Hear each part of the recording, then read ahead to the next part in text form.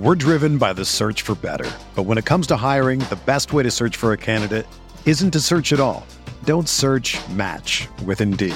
Indeed is your matching and hiring platform with over 350 million global monthly visitors, according to Indeed data, and a matching engine that helps you find quality candidates fast. Ditch the busy work. Use Indeed for scheduling, screening, and messaging so you can connect with candidates faster. Leveraging over 140 million qualifications and preferences every day, Indeed's matching engine is constantly learning from your preferences, so the more you use Indeed, the better it gets. Join more than 3.5 million businesses worldwide that use Indeed to hire great talent fast. And listeners of this show will get a $75 sponsored job credit to get your jobs more visibility at Indeed.com/Blue Wire. Just go to Indeed.com/Blue Wire right now and support our show by saying that you heard about Indeed on this podcast. That's Indeed.com/Blue Wire. Terms and conditions apply. Need to hire? You need Indeed. Welcome to the RotoWire Fantasy Baseball Podcast. I'm your host, James Anderson. We're brought to you by Underdog Fantasy and Fantrax. And my guest this week is the great Melissa Lockard, senior editor and writer over at The Athletic. Melissa is an expert of the Oakland Athletics, and I always like having Melissa on, even if I wish she had a more talented team to be covering. But Melissa, first of all, how are you doing? I'm doing great. Thank you for having me on. I always appreciate being here, even if the subject is a little bit rough at times. What's that been like for you? What's it been like kind of just these last few years? Is it tough to kind of find stuff to kind of write about and to get excited about? Have you been able to kind of still find some stuff that makes it interesting? Yeah, I mean, I've been covering this team a long time, and so this cycle has sort of repeated itself. I think this is probably the third iteration of sort of a tear down and then rebuild back up again that we've gone through. It's the same front office, remarkably enough, for like basically the entire 20 years. So I think when you think about it that way, it's almost like, okay, I know what's coming next, and there are things. And, the good thing about baseball is there are so many levels of development that there's always something to write about every organization.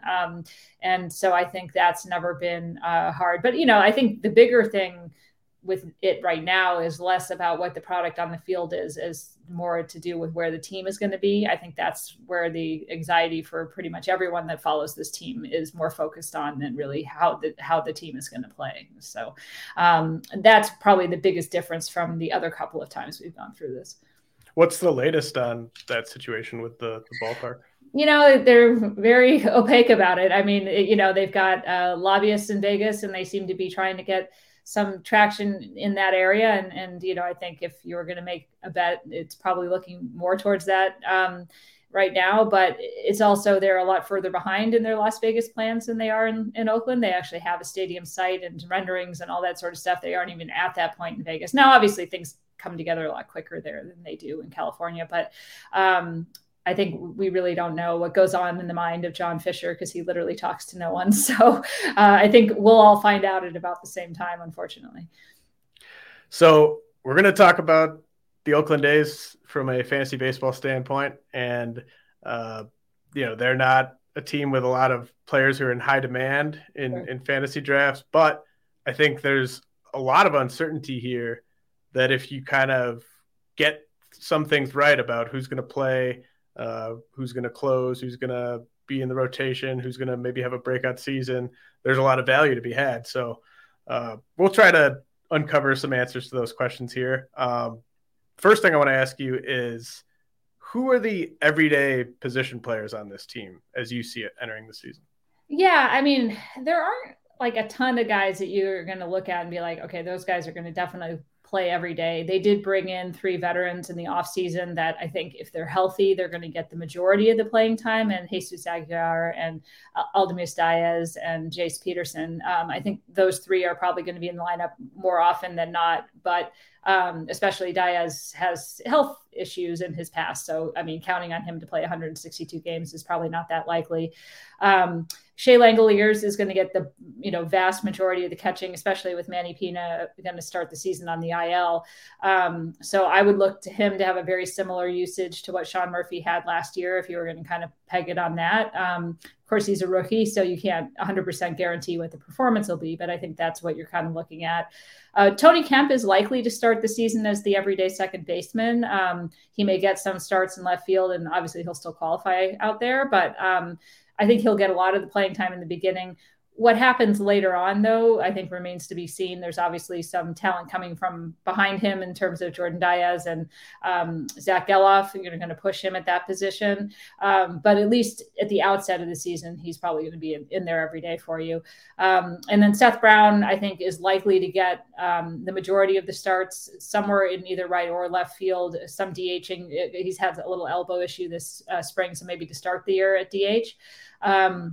But they did sit him a lot against Southpaws last year. It's not clear whether he'll get a chance to kind of show he can hit lefties this year or not. Against righties, I think you can put him in every day. And then Ramon Laureano, he's kind of the guy who sort of stands out as, if you're just kind of looking at projections, obviously Seth Brown a little bit as well, but the projection system still kind of like him. How confident are you in him having a bounce back season? And then how optimistic are you that he can have a relatively healthy season? Yeah. It's funny. It's stupid that I forget him. I think because last year was so weird, I almost forget he's on the team still. It's like he wasn't there because of the suspension, then he got hurt and he underperformed. But yeah, I mean, if he's Ramon Laureano from 2021 before the suspension, he's their best player. He's there every day. But I think there's a lot to be seen about whether that's still the player that he is. He did not look that in sync last year at all, even before the injury. Mentally, I think it was a struggle for him to kind of get back to feeling confident in himself. I think he's talked about that a lot this spring. So I think you're going to have to wait and see. If he gets off to a fast start in April, I'd imagine you're going to see a lot of him. And, he could be a guy that gets traded to a contender at the deadline too. Yeah, I guess they would have been selling really low if they had moved him when they moved the rest of their once good players. And that's going to be interesting because it's like, how much do you think it was just a combo of performance and injuries to kind of account for the down seasons? Like, is it that it sounds like you're kind of still iffy on what type of player we're getting this year? Yeah. I mean, he was really good in 2021 before the suspension. I think it was kind of rounding into his best year, but he was suspended for performance enhancing drugs. I'm not going to say that that's why any player is good or not good, but you have to kind of use that as a reference point. And then I think he's a very emotional player. He puts a lot of passion into what he's doing, but if he's not feeling 100% confident, you saw that in the minor leagues. The reason the A's were able to get him was because he had a really down year in AA the year before. So he's had ups and downs in his performances. Because he has experienced that before, I would probably, if I was going to bet again, we might as well go all Vegas on this, but I would bet on him kind of finding a way to get back to at least being a productive player. But I don't know if we're going to ever see the complete dynamic player that we saw in 2021. And then you kind of listed off those veterans who are still hanging on to pretty prominent roles: Tony Kemp, Jesus Aguilar, Jace Peterson, Aledris Diaz. Do you see one of those four, kind of leading the team in plate appearances or kind of finishing sort of near the top in plate appearances? Do you think they all kind of play about the same until maybe Kemp gets surpassed from within the organization? Yeah, I mean, I think probably pretty similar. I would think Aguilar is going to play pretty much every day, whether he's the DH or the first baseman, unless he really gets off to a start that's similar to how he played last year. But if he's looking at all like he looked before that, I think you'd probably see him in a Chris Davis kind of role in terms of, he will play some defense, but unlike Davis, but I think he'd be in the lineup against righties and lefties if he's being productive. The other two have traditionally been more utility type players, so I think there's a little more plug and play with them. But Aguilar is the kind of guy you would build a lineup around if he's right. Well, that's a good nugget because he's basically free in drafts right now. So obviously, no guarantee the performance bounces Right. back, but at least nice to know that he's going to have a bit of a runway. Is there any reason to think Seth Brown can't repeat what he did last year? No, he's a really good hitter. He's a real student of the game. I don't think I've ever met anyone who works as hard on his swing as Seth Brown does. There's no bit of information that kind of comes across. So as pitchers were trying to pitch him differently, he's aware of that and he's making those adjustments right away. He got better as the season went on, which I think is always a good sign. And the power has always been, really legitimate with him. So I don't think he's going to hit for a high average necessarily at any point in the big leagues, but I think he'll actually get on base more than he did last year. I think looking at 25 home runs or more, if he's healthy, is pretty realistic for him. And then the 11 for 13 on the bases last year, is that something that you expect to kind of remain a part of his game? Yeah, I think the team in general is going to run more. I mean, why not, right? Like They're going to need to push the envelope to score. And they do actually have quite a bit of athleticism in the lineup. And I think that is an envelope they're going to push more. He was a guy that ran a decent amount in the minor leagues. And with the new rules, I would expect those sort of more marginal guys to be running a lot more just in general. And one guy who's had a big spring training, who I thought was maybe a deep sleeper entering the spring, but he seems to have emerged is Connor Capel. What do you envision 2023 looking like for him, and what might his role be? Yeah, it's interesting because he was sort of one of those like pick him off waivers at the end of last year, just sort of you're not really sure that there's anything there. And then he really opened a lot of eyes in just those last couple of weeks of the regular season last year. He's played well again this spring. I think they really like his approach. I think there's some measurables that you can see that he took forward in terms of pitch selection and all that last year that it was different than what he had done earlier in his career that make you think the power and all that would be sustainable. I don't think they're going to hand him a starting spot, but I think especially if Brown has to start the year as the DH, I think you could see him being the left fielder until Brown comes back and takes an outfield spot. And I think he's looking like more and more the kind of fourth outfielder in that group. So it's hard to guarantee anything. There's a big mush of guys. What they're going to do with Christian Pache is also, I think, a big question. But he's certainly among that group. Him and Brent Rooker have been the most impressive of the kind of fourth outfielder types that they've had in camp.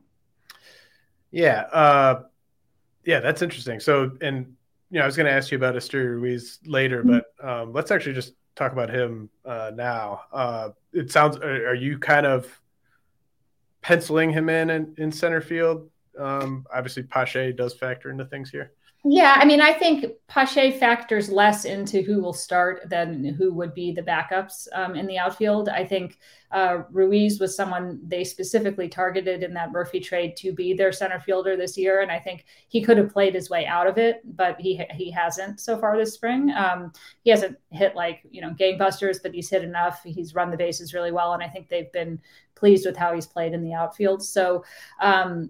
I don't know that he's going to have a runway that's infinite, but I think he will get a good chance to get his feet established as the everyday center fielder start the year for sure. Yeah, that trade was so it was such an odd trade to me because obviously you had three teams involved, which is always interesting, and it was hard to kind of figure out how the A's sort of ranked the players they were getting back. It seemed like maybe Muller as the headliner and then Esteury Ruiz maybe the second headliner, because the Brewers got William Contreras. It seemed like they didn't give up as much as they maybe should have to get Contreras in that deal. But how did you sort of view that trade from the athletic standpoint? I had a similar initial reaction, I was a bit puzzled. But when you would talk to them immediately after, I think it was pretty clear they were very high on Ruiz. I don't know that they would put him as two behind Muller. I think he was their target. Okay. Didn't match up with what the Brewers were looking for necessarily. I mean, I'm just speculating here, but I'm going to guess that perhaps there had been discussions with Murphy and whatever else besides Ruiz they were going to have to give up. The Brewers weren't willing to give up, but Contreras would fill their void for them. But they really like Ruiz. They like what they think they can get from him defensively. I think, the new rules were obviously going to be in effect at that point, and they like the idea of having somebody who can run like he does. I think they had tried to get him in trades, in the past with San Diego, and it hadn't lined up. So, and then, Muller, I mean, they added a lot of starters in the last like 18 months. They've added like 10 starting pitchers that are going to be AAA or higher. And then they've got some guys in the lower levels too in these deals. And I don't know how you would rank any of them necessarily. That it's sort of like, you can never have too much pitching. And I guess if you've got 50, you're hoping that 5 are going to be confident. That's a decent bet to make. But I do think you look at Atlanta and there are guys, I mean, Ian Anderson starting the year in AAA, there aren't opportunities for guys who should be in the big leagues. And I think they felt very strongly that Muller was one of those guys that should be there. So, we'll see. I mean, between him and Waldichuk and Sears and, they brought in Raczynski, they've got Fujinami. I mean, there's a lot of depth there. It's just not a lot of hang your hat on knowing what you're getting kind of depth. So we'll see. Yeah. So, I mean, hearing you say that they might have, they've really like Ruiz, I think that fantasy managers can sort of read between the lines there and at least pencil him in for playing time early in the season. That's going to be fascinating because he's the type of guy where people are just drafting him based on the 40+ steal upside, which is realistic with him, right? If he gets on base, he can't steal first. But if he's on first, I would imagine the second's not going to be too far behind most times. Yeah. And where do you think he's going to hit at the bottom of the lineup? Yeah, it was interesting. They started off the spring, he was leading off, and the lineup that they have today, and then a couple of lineups late last week, he's been batting ninth. So I'm guessing that's sort of where they're starting to see him now. It's a lot of pressure, I think, to put a rookie up there. They did that to Nick Allen last year, and I think that was a lot to do. So having a guy that turns the lineup over to a Kemp who sees a lot of pitches at the top of the order, probably makes a lot of sense for how they can manufacture runs. So as you know, I'm a big Jordan Diaz fan, specifically offensively. And the more I was digging in on him this offseason, I just kept getting more and more confident that the bat's going to play. Just a great combination of contact and more power than I think people give him credit for. How does the team sort of view him? Do they view him as a building block where they're going to kind of put up with mediocre defense to get his bat in the lineup long term, or does he still have some things to prove to this team? Yeah, I mean, it's interesting because I think it's tough because the positions he plays are where they have their strengths right now, right? So you're looking at second base or first base, you've got their top two prospects are both at those positions. So he's got to find a place to play. I mean, you look at Renato Nunez was a guy that had, I think Jordan's a better overall hitter, but Renato had a similar trajectory where his bat was ready and he just could never find a defensive position, and they weren't willing to just hold the DH spot open for him. That doesn't mean they wouldn't necessarily hold the DH spot open for Jordan at some point. But I think they want to see some confidence with the glove. That said, I mean, he went out there and played second base last year, literally almost never having done it before, 3 weeks before his big league call up. And he wasn't horrible. I mean, he was not great, but you've seen worse situations out there. So I think it's possible for him to be confident enough that maybe he ends up being sort of Max Muncy-esque in terms of where he moves around the field. And that ability to move around will get him in the lineup enough to be regularly featured along with DHing. But you're right. I mean, the opposite field power is very underrated for him. He can go anywhere to all fields. He doesn't take a lot of walks, but he sees the pitches really well and he knows what he wants to hit. And he's performed at, high levels in international competition against, in really intense situations. So he's a little older than his age in that sense as well. So I think he's someone that they really like. I don't know if they have an answer as to who is going to be their next generation, but he's among that group that they're really looking at. And do you think he spends more time in the big leagues or at AAA this year? Well, he'll start the year in AAA, and I think it just depends on how quickly some of the veteran guys either get moved on or get hurt. I think they're at that stage right now where there has to be an opening. They've added some guys that are ahead of them to relatively long-term deals, 2 to 3 year deals. So, but for them, that's a life. yeah. So I mean, injuries are going to play a big part in how much that happens in front of him. But the guys that are in front of him, there is some injury history there. So I certainly wouldn't bet against it. All right, we're going to head to a message from our sponsors. When we come back, I'm going to ask Melissa about that A's rotation. We're driven by the search for better. But when it comes to hiring, the best way to search for a candidate isn't to search at all. Don't search, match with Indeed. Indeed is your matching and hiring platform with over 350 million global monthly visitors, according to Indeed data, and a matching engine that helps you find quality candidates fast. Ditch the busy work. Use Indeed for scheduling, screening, and messaging so you can connect with candidates faster. Leveraging over 140 million qualifications and preferences every day, Indeed's matching engine is constantly learning from your preferences, so the more you use Indeed, the better it gets. Join more than 3.5 million businesses worldwide that use Indeed to hire great talent fast. And listeners of this show will get a $75 sponsored job credit to get your jobs more visibility at Indeed.com/Blue Wire. Just go to Indeed.com/Blue Wire right now and support our show by saying that you heard about Indeed on this podcast. That's Indeed.com/Blue Wire. Terms and conditions apply. Need to hire? You need Indeed. With everyone fighting for attention, how can your business stand out and connect with customers? Easy, with Constant Contact. Constant Contact's award-winning marketplace platform has helped millions of small businesses stand out, stay top of mind, and see big results fast. It's okay if you don't know much about marketing. Constant Contact's writing assistant tools and automation features help you craft messaging and say the right things at the right time. I use this to help write and send my email newsletters, and you should too. So get going and start growing your business today with a free trial at ConstantContact.com. Just go to ConstantContact.com right now. Constant Contact, helping the small stand tall. ConstantContact.com. Whether you're a world-class athlete or a podcaster like me, we all understand the importance of mental and physical well-being and proper recovery for top-notch performance.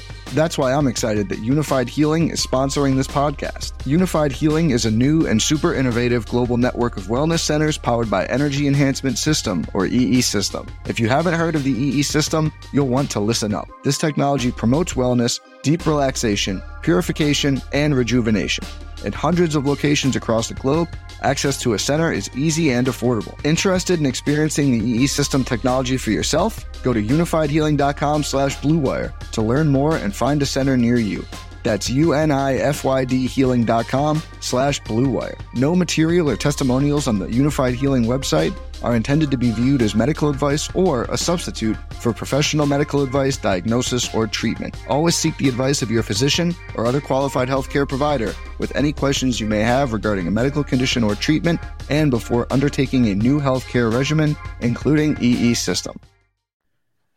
The fantasy baseball season is underway, and there's no better place to play than Underdog Fantasy, the easiest place to play fantasy baseball. Right now, Underdog has MLB Best Ball tournaments live, including the Dinger, which has $500K in total prizes. In Best Ball, all you do is join a contest, draft your team, and that's it. There are no waivers, no trades, and no in-season management. Draft 20 rounds of players and get the best cumulative scores in your starting lineup. 3 pitchers, 3 infielders, 3 outfielders, and 1 flex each week of the regular season. Getting started is simple. Go to UnderdogFantasy.com, sign up with the promo code RWMLB, and not only will Underdog double your initial deposit up to $100, but you'll also get 6 months of our RotoWire subscription for free. Again, that's Underdog Fantasy, promo code RWMLB. Draft your 100K Dinger team today.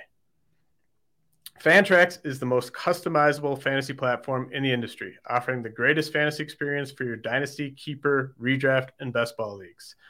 If you play on another site and it's not providing you the service you want, you're constantly having to tell your commissioner about minor leaguers you want to add that aren't in the system.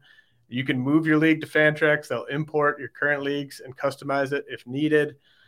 it's really the only place that I like to play Dynasty. I'm still on some other sites, but I wish they were all on Fantrax. It's so easy. The player pool, not only are they going to have every prospect that you're looking to add, they're going to have guys that we saw last night who played for Team Japan who can't come over for 3 or 4 years. You can roster those guys right now in Fantrax. Not only do they have that deep player pool, but you can sort with advanced statistics, just really easy to find the free agent you're looking for on the wire. So sign up for free today and be entered to win an official MLB signed jersey from Vladimir Guerrero Jr. Simply go to fantrax.com/RotoWire and sign up today. That's fantrax.com/RotoWire. Fantrax, the home of fantasy sports. All right, Melissa, we're back. Eno Saris, your colleague at The Athletic, and I co-manage a dynasty team, and he was pushing for us to draft Shintaro Fujinami. And I wasn't on board early enough in the draft for us to get him. He obviously loves Fujinami because of the Stuff Plus data on Fujinami. But he really struggled to throw strikes prior to last season. And it seemed like a bit of a red flag that the A's were able to land him for what they got him for. I guess, do you want to sort of tell me your kind of view on Fujinami?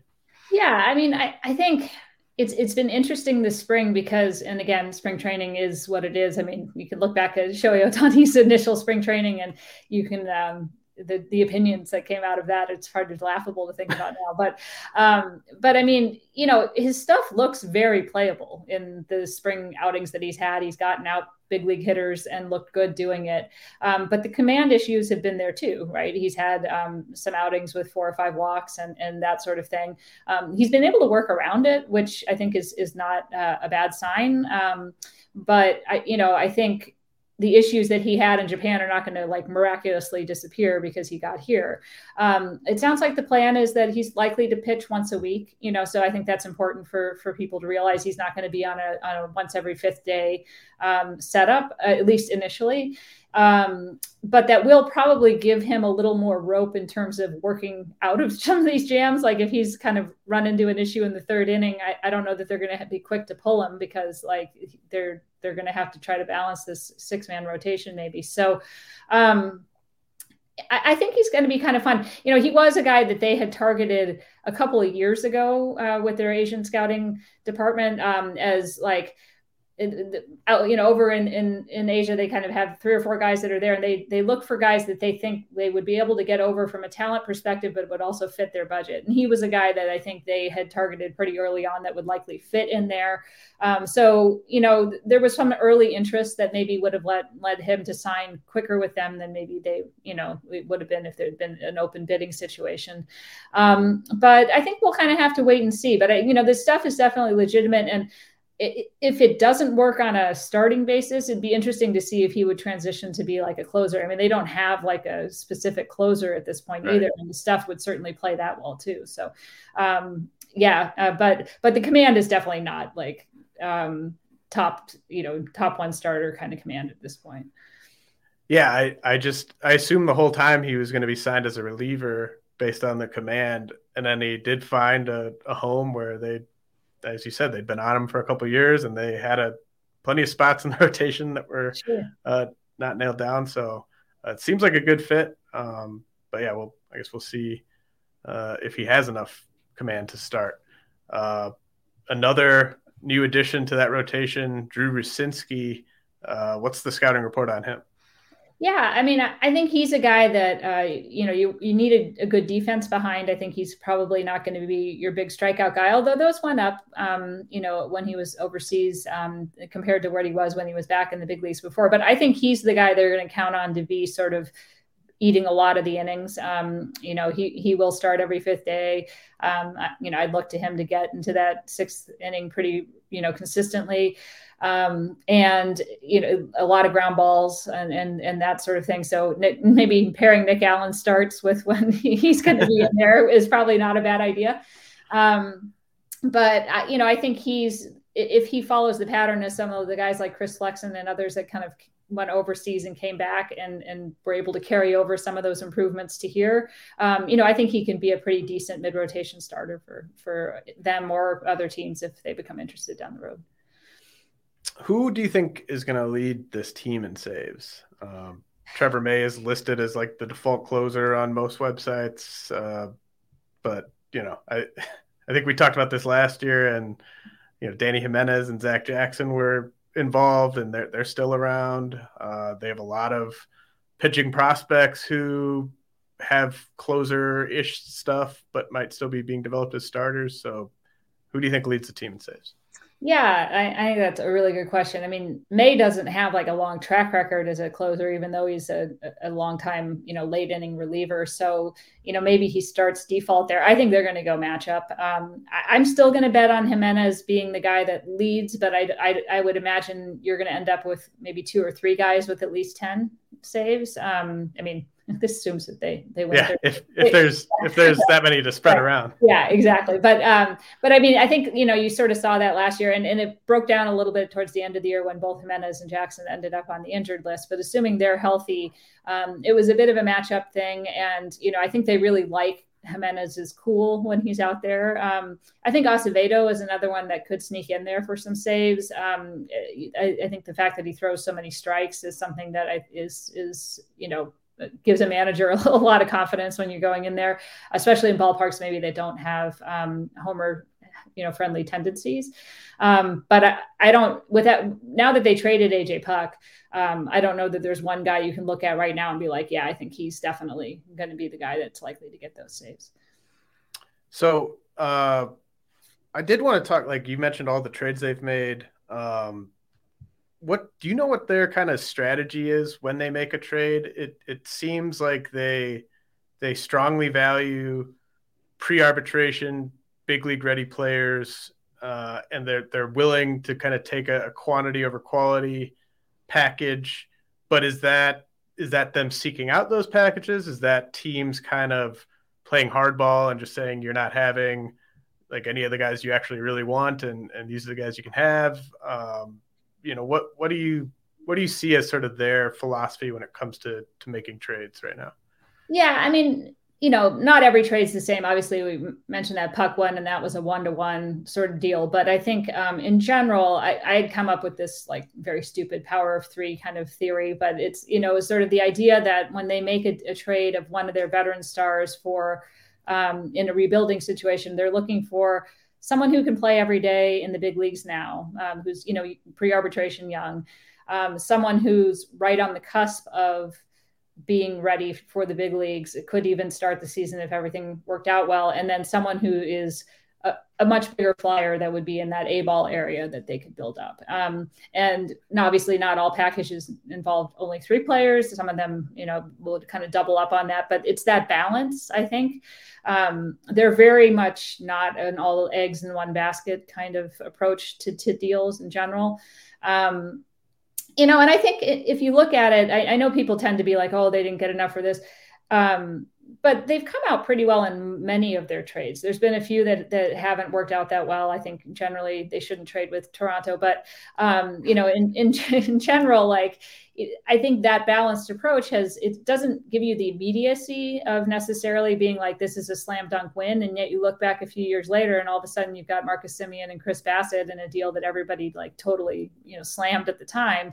And it's Chicago that regrets that deal later. So, the volume is such that they're going to win and they're going to lose some of them, but they also don't really operate on like this is the list from Baseball America that we're working off of too. So a lot of times when other people say, oh, they didn't get the guys they would have wanted, they did. It's just their opinions, whether they're right or wrong are those other guys.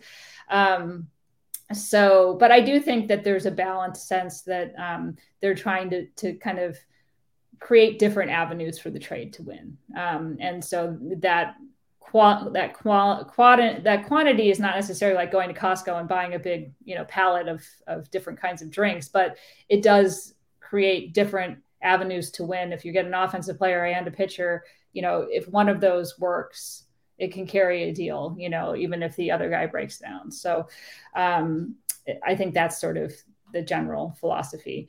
I would hate to judge the trades that were made last spring on the same level as some of the other ones that were made, just because of the circumstances of, budgetary. They're being told they have to trade those guys right away, and they have like a week to make them. And they're not operating with the same information maybe that you would have in a non-lockout year. So it's hard to know on the recency of those deals exactly. But if you look back over the last 20 years, I think you'll see, sort of more of a pattern. Yeah, the Addison Russell trade always sort of stands out to me, because that was one where they were just getting killed by everyone, because everyone was looking at the public rankings of where Addison Russell ranked as a prospect. And I think it's pretty clear in hindsight that they knew what they were doing with that one. Yeah, that one. But also, I think you look at like trades also have kind of shelf life that go well beyond the first day that they come out, right? So that deal led to another deal that led to another deal that led, that JT Ginn is still hanging around from that deal, essentially, because Bassett's traded for him. And, he actually has been looking pretty good since he came back from injury last year. So I think you almost need 5 years. And they're a front office that does not operate with the same sort of pressure that you see from some other ownerships that are constantly looking to change. So I think there is a longer view on these deals than you might get in some other front offices. And you mentioned the JJ Bleday trade being a 1-for-1. Was that one just kind of a need for a need type of trade? Like, are they still high on AJ Puck, do you think? And were you at all surprised that Bleday is going to open the year at AAA? I would say publicly they would tell you they were high on AJ Puck. I personally had a tough time believing the confidence that they had in him, just based on the fluctuations in what you saw from it, even in a good year like last year, when he came in some save situations that shouldn't have been stressful, and he made them very stressful very quickly. I don't know that the mental place that he was in when he was pitching for them was going to necessarily be, good in either starting or a closing. I mean, when they were going to move him out of the bullpen and put him back in the rotation, given everything that had happened, I was kind of like, this is not a guy they're building around, because it didn't seem like that was going to work. So maybe a change of scenery is really what he needed. And, and Bleday is a guy that I think they really liked. He got too good for them to be able to draft him the year that he was drafted. But he was a guy I think they had scouted out before that draft, that, early in the year they would have hoped to land in the 20s when when they had been picking. And their outfield situation is certainly not like long-term set in any sense. So being able to bring in a talent like that. And I had asked somebody, he strikes me as sort of a similar profile to what Mike Yastrzemski was like when the Giants acquired him from Baltimore. And they were basically like, that's not a bad comp as to what we're thinking. So I'm not surprised he's starting the year in AAA, but I would also think he'll get some time in the big leagues this year. Yeah, that's interesting. I mean, the Puck thing is, he's going to the Marlins, where obviously that's where Jesus Luzardo is as well. And the fantasy community, I think, is starting to get somewhat excited about Puck as possibly the closer in Miami, based on him having a good spring. But it's interesting just kind of hearing you sort of talk about what he was like in that role with Oakland.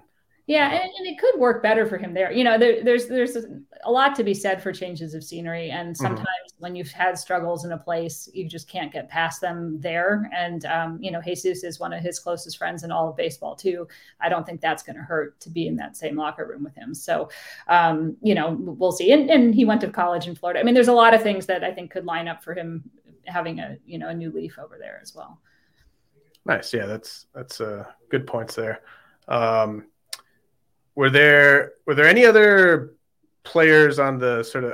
I have this game I want to play with you about some of their pitching prospects, and then we'll talk about Soderstrom, Geloff, the rest of the position player prospects. But were there any other big leaguers, kind of established big leaguers that you want to highlight here before we move on to the prospects? Yeah, I mean, I think Nick Allen's. I mean, I'm probably going to always be his biggest, cheerleader. And I don't know how well fantasy wise he plays, but I know they're not starting out the season with him being like the undisputed starting shortstop. I feel like that's a big mistake.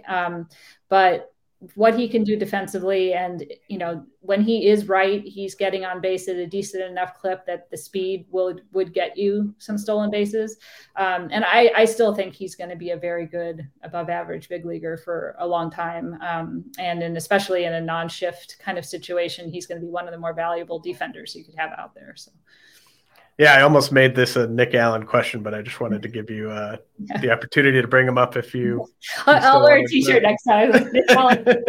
Yeah, but he's such a good player.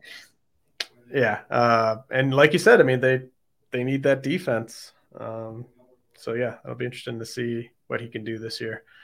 Okay, so when I did an article a couple months ago about like the best relief pitching prospects in the minors, and there were some categories, some of the guys that like are still starters but might end up in relief, and I just noticed that a lot of the A's pitching prospects are guys where, whether it's a third pitch, whether it's command, whether it's durability, they all have something that might lead an outsider to say, oh, I bet he's going to end up in the bullpen. So I want to go through these pitching prospects and get your take on whether you think they're a starter or reliever long term. Does that sound fair? Yeah, sure. All right. So Kyle Muller, who we talked about earlier, obviously a guy who's dealt with strike throwing issues for as far back as I can remember, but he did show some signs, I thought, last season. Wasn't consistent all the way through the season, but I think they're obviously going to try to make him a starter. But what do you think about his long-term future? Is it in the rotation or the bullpen? I think he's a starter. I don't know that his stuff is dynamic enough that you would want him in the bullpen. And I think he can get his command to a point where at least he's good enough to be a kind of a 4-5 guy. All right. I buy that. The next guy, maybe the most exciting guy on this list, Mason Miller, who obviously I think has starter stuff, durability, probably the big issue with him. I guess starter or reliever long-term with Mason Miller, and then just sort of what do you see as their sort of developmental plan for him in terms of which levels he might pitch at this year? Yeah, they are as excited about Mason Miller as any pitching prospect they've had in the last 20 years. I can think back to like Brad Anderson and Trevor Cahill as like they were that excited about him. I think unless he can't handle it physically, he's a starter. He didn't get a chance to like throw the third pitch as much last year just because of the injury, but it looked decent. And that was with having thrown it very little. But the stuff is huge. And he throws strikes, pretty well. So, I'm going to bet on starter right now, but knowing that there is an injury history there. And do you think it's just upper levels of the minors for him all season? Yeah, I think he might start in AAA. Oh, wow. Yeah. Like I think they're thinking of him knocking on the door. I mean, it's possible with who gets sent down that maybe he starts in AA, but like, I don't think he's any lower than that. And I think there's a decent chance he starts in AAA. And do you think because it is almost one of those situations where it's such a special arm. Maybe you want to get those bullets in the big leagues if you think he's ready. Like could he move quicker than people expect? I mean, I think pitchers haven't been taking as long as they used to get to the big leagues in general anyway. And the stuff is already there. He doesn't have a lot of wear and tear on his arm, even though he's older, just because of the way his health history was. So I don't know that it's a rush to get there because they don't think he's going to hold up. But I think, based on how he pitched in the AFL and, how he's reacted in other camp situations and stuff, I don't think they feel like he's not ready for those upper levels. Okay, so we're 2 for 2 on starter. This next guy I've actually been really high on for a while, just because of the fastball curveball combo. Freddie Tarnok, who they also got from Atlanta, third pitch and command, but mostly third pitch have kind of been the two things that have sort of held him back in terms of people buying in on him as a starter. And he's someone that I think could even he could get high leverage outs for them this season if they wanted to go that route. But what do you think they're going to do with Tarnock, starter or reliever? Yeah, I mean, there's a little bit of an injury thing right now because he hasn't pitched since, I think, March 8th. There were some nerve issues in his finger that he was getting checked out. So I don't know how that all lines up. And I think that can obviously dramatically change someone's trajectory if it turned out to be a surgery situation or something. But if it's nothing and he's back quickly, I could see him getting worked in as a reliever and then maybe moving to a starter. I sort of like his stuff seems flexible the way that Chris Bassett's was flexible, and that you could kind of have him in a bunch of different roles and it would work. But that third pitch, if he gets the time to do it, I think would give him a good chance to be a starter, but it just depends on maybe what they would need from him. Yeah, it's a good point about the nerve issue there. Definitely something to keep an eye on. I get a lot of questions about Gunnar Hoglund. There's just not much to say, really, at least with what I know, just because we haven't seen him pitch really. Like, I don't know how good the stuff is right now. Do you have any insight on Hoglund and maybe what the expectation should be for this season? Yeah, I think he's kind of a bit of a black box. I mean, his stuff was not back all the way when he was pitching in those, brief outings last year, and then he got hurt again, and I think they weren't sure what to expect. I mean, from what I've heard, building up slowly in spring training. I think it's a wait and see at this point. It could be one of those where it's like a 2-year recovery from Tommy John instead of a 1-year kind of deal. We'll see. Okay, yeah, that sounds about right. Royber Salinas, another guy they got from Atlanta. I think he was just going to be a starter or a reliever for sure if he stays in that org. The stuff is obviously, nasty, and he does have some issues in terms of just sort of his ability to hold up with his physique and strike throwing and stuff like that. Ability to repeat his delivery, I should say, with his physique. But this is a situation where they can be patient with him if they want to keep him on a starter's track. But what do you think long-term for Salinas? Yeah, I mean, I think they will develop him as a starter until he proves he can't be a starter. And then, he could move into the bullpen as sort of that fallback. I'm going to guess bullpen just based on, the things that you've mentioned. But, you never know, a guy that young, he could figure it out enough to stay. You had a nugget earlier about JT Ginn. So what's the latest on him? Yeah, he's come back, and I mean he was quietly one of the better starters in the fall league last year. He doesn't miss bats like he did in college, but he consistently gets a lot of ground balls and weak contact. And I think they view him as sort of a guy that can be a middle of the rotation sort of bulldog type. And he pitched 3 scoreless innings in the game yesterday in spring training. So I could see him joining the rotation at some point this year. Okay. Yeah, that's an encouraging report on Ginn. If he can just handle a starter's workload, the stuff's definitely there to be a starter, like you said.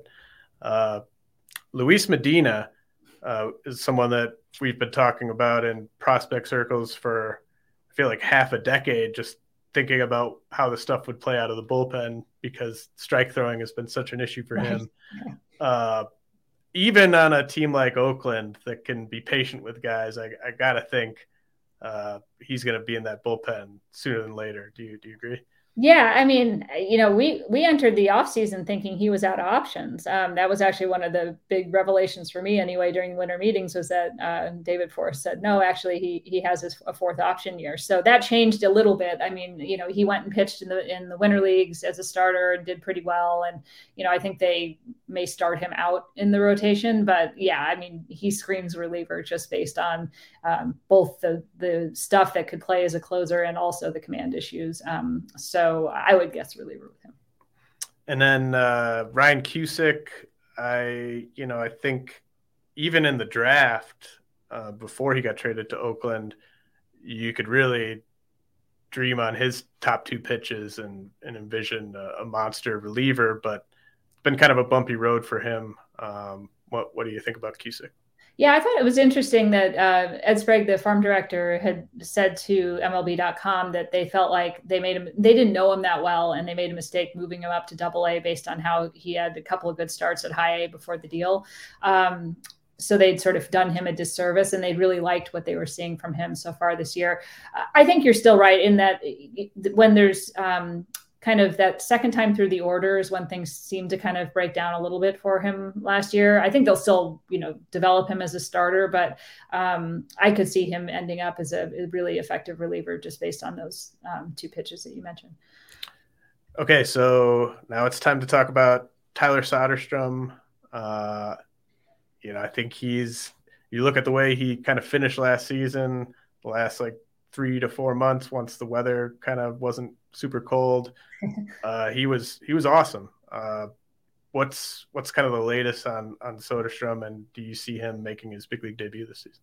I do. I mean, I think he will dictate. There's very few prospects that get to dictate when they make their debut, right? But on a team that doesn't have, playoff aspirations and with a talent like him, I think he will dictate when he gets called up based on his performance. And he's going to be playing in Las Vegas. There's going to be the chance to put up huge numbers, but the power is real. He's got a very veteran approach at the plate. They've even liked the improvements he's made as a catcher. So, if you think he can catch enough to be like, a 40 games behind the plate guy and then play first base and DH, that opens a lot quicker avenue to the big leagues because they really don't have like a dedicated backup to Langoliers anyway. But I think he will. I would guess he spends close to half the season in the big leagues if I had to make a bet. And yeah, I mean, that'd be exciting. Like, do you think he would just kind of step right in and kind of like the middle of that lineup, like playing every day? I kind of look back to how Matt Chapman was introduced into that lineup in 2017. He looked ready and they put him in and that was it, and he was I can't remember exactly, probably the fifth or sixth hitter, right off the bat. And I don't see any reason that you would hide Soderstrom lower down in the order like that. So he's by far their best hitting prospect. And then Zach Geloff, he had a fine season last year, struggled with making contact in the upper levels a little bit. And now it seems like second base kind of exclusively. How do you view Geloff at this point compared to last year? Yeah, I mean, some of that performance was coming off of a separated shoulder, and then he also, I think, had a bout with COVID too. So you're coming off of in the midseason trying to catch up from all that. Yeah. The bat speed is still really good. He's got a lot of power. Foot speed will also be, an aspect of his game. I did a story on when he was playing for Team Israel in the WBC, and I'd asked Bobby Crosby, had been his manager at AA Midland, Ian Kinsler is going to be his manager there. Is that the kind of player you think he can be? And he was like, oh yeah, that's the kind of player that offers all those different types of skill sets at that position. And they really like how he's handled the transition to second base as well. I think they think he can be an above average defender there. Huh. Yeah. I didn't realize he was that type of runner. He's a well above average speed guy. I don't know that he's stolen as many bases with that shoulder. They kind of tapered off on that a little bit, but I think he was on a decent pace before the injury. And now he's, healthy again. So, well, that's a good thing to note, especially like we were saying earlier, there's no reason not to run on this team. So, right. Yeah. I mean, if he were up, do you think him and Soderstrom are on a similar trajectory to the majors, or do you think Soderstrom? I do. Yeah. There's sort of, a little bit of a nucleus forming. I don't think they're going to have a, plan where both of them have to be there at the same time, but I think they're a big part of it. I think Lawrence Butler's put his name in that group as well. I think Denzel Clark, they're really excited about, Jordan as well. So there is a group there that they would like to see try and kind of come and arrive at around the same time. And those are sort of the guys, and Langolier's already being there, of course. We need a place for Jordan to play. I want him to be part of this nucleus. Get out, center field. You mentioned Butler. He was the last guy I wanted to ask you about specifically. What's his evolution kind of been like the past? Seems like maybe since like last summer, maybe it's like he's just kind of on a rocket ship, it seems. Yeah, he was one of these guys that went home from the pandemic and got way better when he was home. He worked out with that Michael Harris group out in, he's from the Atlanta area. And I don't know what they're like doing over there, but they're doing something right. They're like the drive line of hitters, like that is just an incredible group of players that get together. But he's gotten better every single year since then, like he was better last year than the year before. And I think you don't see that in the statistics because he had that fluke injury as much. But if you were watching him, once the weather got playable in the Midwest League, he really was dynamic. He was really good in the fall league as well. And I think he was their best player in spring training, big leaguer on down. Wow. Yeah. I mean, he's hitting everything on the line. He was hitting for power. He was running well. The big thing holding him back is that his outfield defense isn't at the same level as the rest of his game yet. He's a decent first baseman, but I think, they would like him to be an outfielder. So if he can get that up, and he has the athleticism to be a good outfielder, so it's just a matter of getting the reps in. But if he can be an average outfielder, I think he can be an everyday outfielder for a while in the big leagues. Does he remind you of anyone off the top? That's a good question. He's got a little of that, like Dave Henderson sort of, not defensively, but he's got that, maybe not he sees a ton of pitches. He's maybe not going to hit for a super high average, but he's going to hit a lot of home runs. He's going to steal bases. He's going to drive in a lot of runs. I think he tends to embrace those high pressure situations from the left side, not the right side, but that kind of outfield profile of maybe like a 2020 guy who gets on base at that like 350, range. I mean, if he was the best player in camp, I'm guessing he goes to AA and maybe even sees AAA this year. Yeah, he'll start the year in AA, but I would be surprised if he spent the whole year there. I think he's like, as that midseason shift happens, I'd imagine he's in that midseason shift to get up to AAA, especially once they start moving some of the more veteran guys out of the AAA outfield, which tends to thin out, towards that middle of the season. So are there any other any sleepers or breakout candidates that we haven't touched on in this system? Yeah, I think the one really underrated guy is Brett Harris. And, he's somebody who I think you appreciate the more you watch him play, but outstanding defensive third baseman. I think part of the reason that Geloff has settled in at second is that, Harris is a guy that's kind of really settled in at third, sees a lot of pitches as well, very good hitter, and has added a lot of power since his time in college. So he's the kind of guy that I think he'll show up and everyone will be like, who's this guy? Like, kind of thing. But he has all the makings of just being a really solid big leaguer for a long time. Well, this was excellent, Melissa. Is there anything you want to plug or anything you want to mention before I let you go? Yeah, just that, we're ramping up all our coverage on the Athletic. We're actually having a very fun team minor league team name contest right now. So if you haven't had a chance to vote for your favorite minor league team name, please go and do that. But we'll be doing our ton of preview stuff in the next week or so. And I actually should have a conversation up with Ed Sprague in the next day or two as well, if you want to learn more in-depth stuff on the A's minor league system. But we've got obviously a lot of coverage of every team. So head over. And I think we have a deal right now that's like $12 for a year subscription. So definitely hit a really good deal. Yeah. Yeah. If you're not subscribed to The Athletic, I mean, how do you pass that deal up? Melissa, you're the best. Really appreciate it. Wish we had more talented players to discuss, but I think we uncovered a lot of ground here and couldn't have done it without you. So really appreciate you stopping by. This has been the RotoWire Fantasy Baseball podcast brought to you by Underdog Fantasy and Fantrax.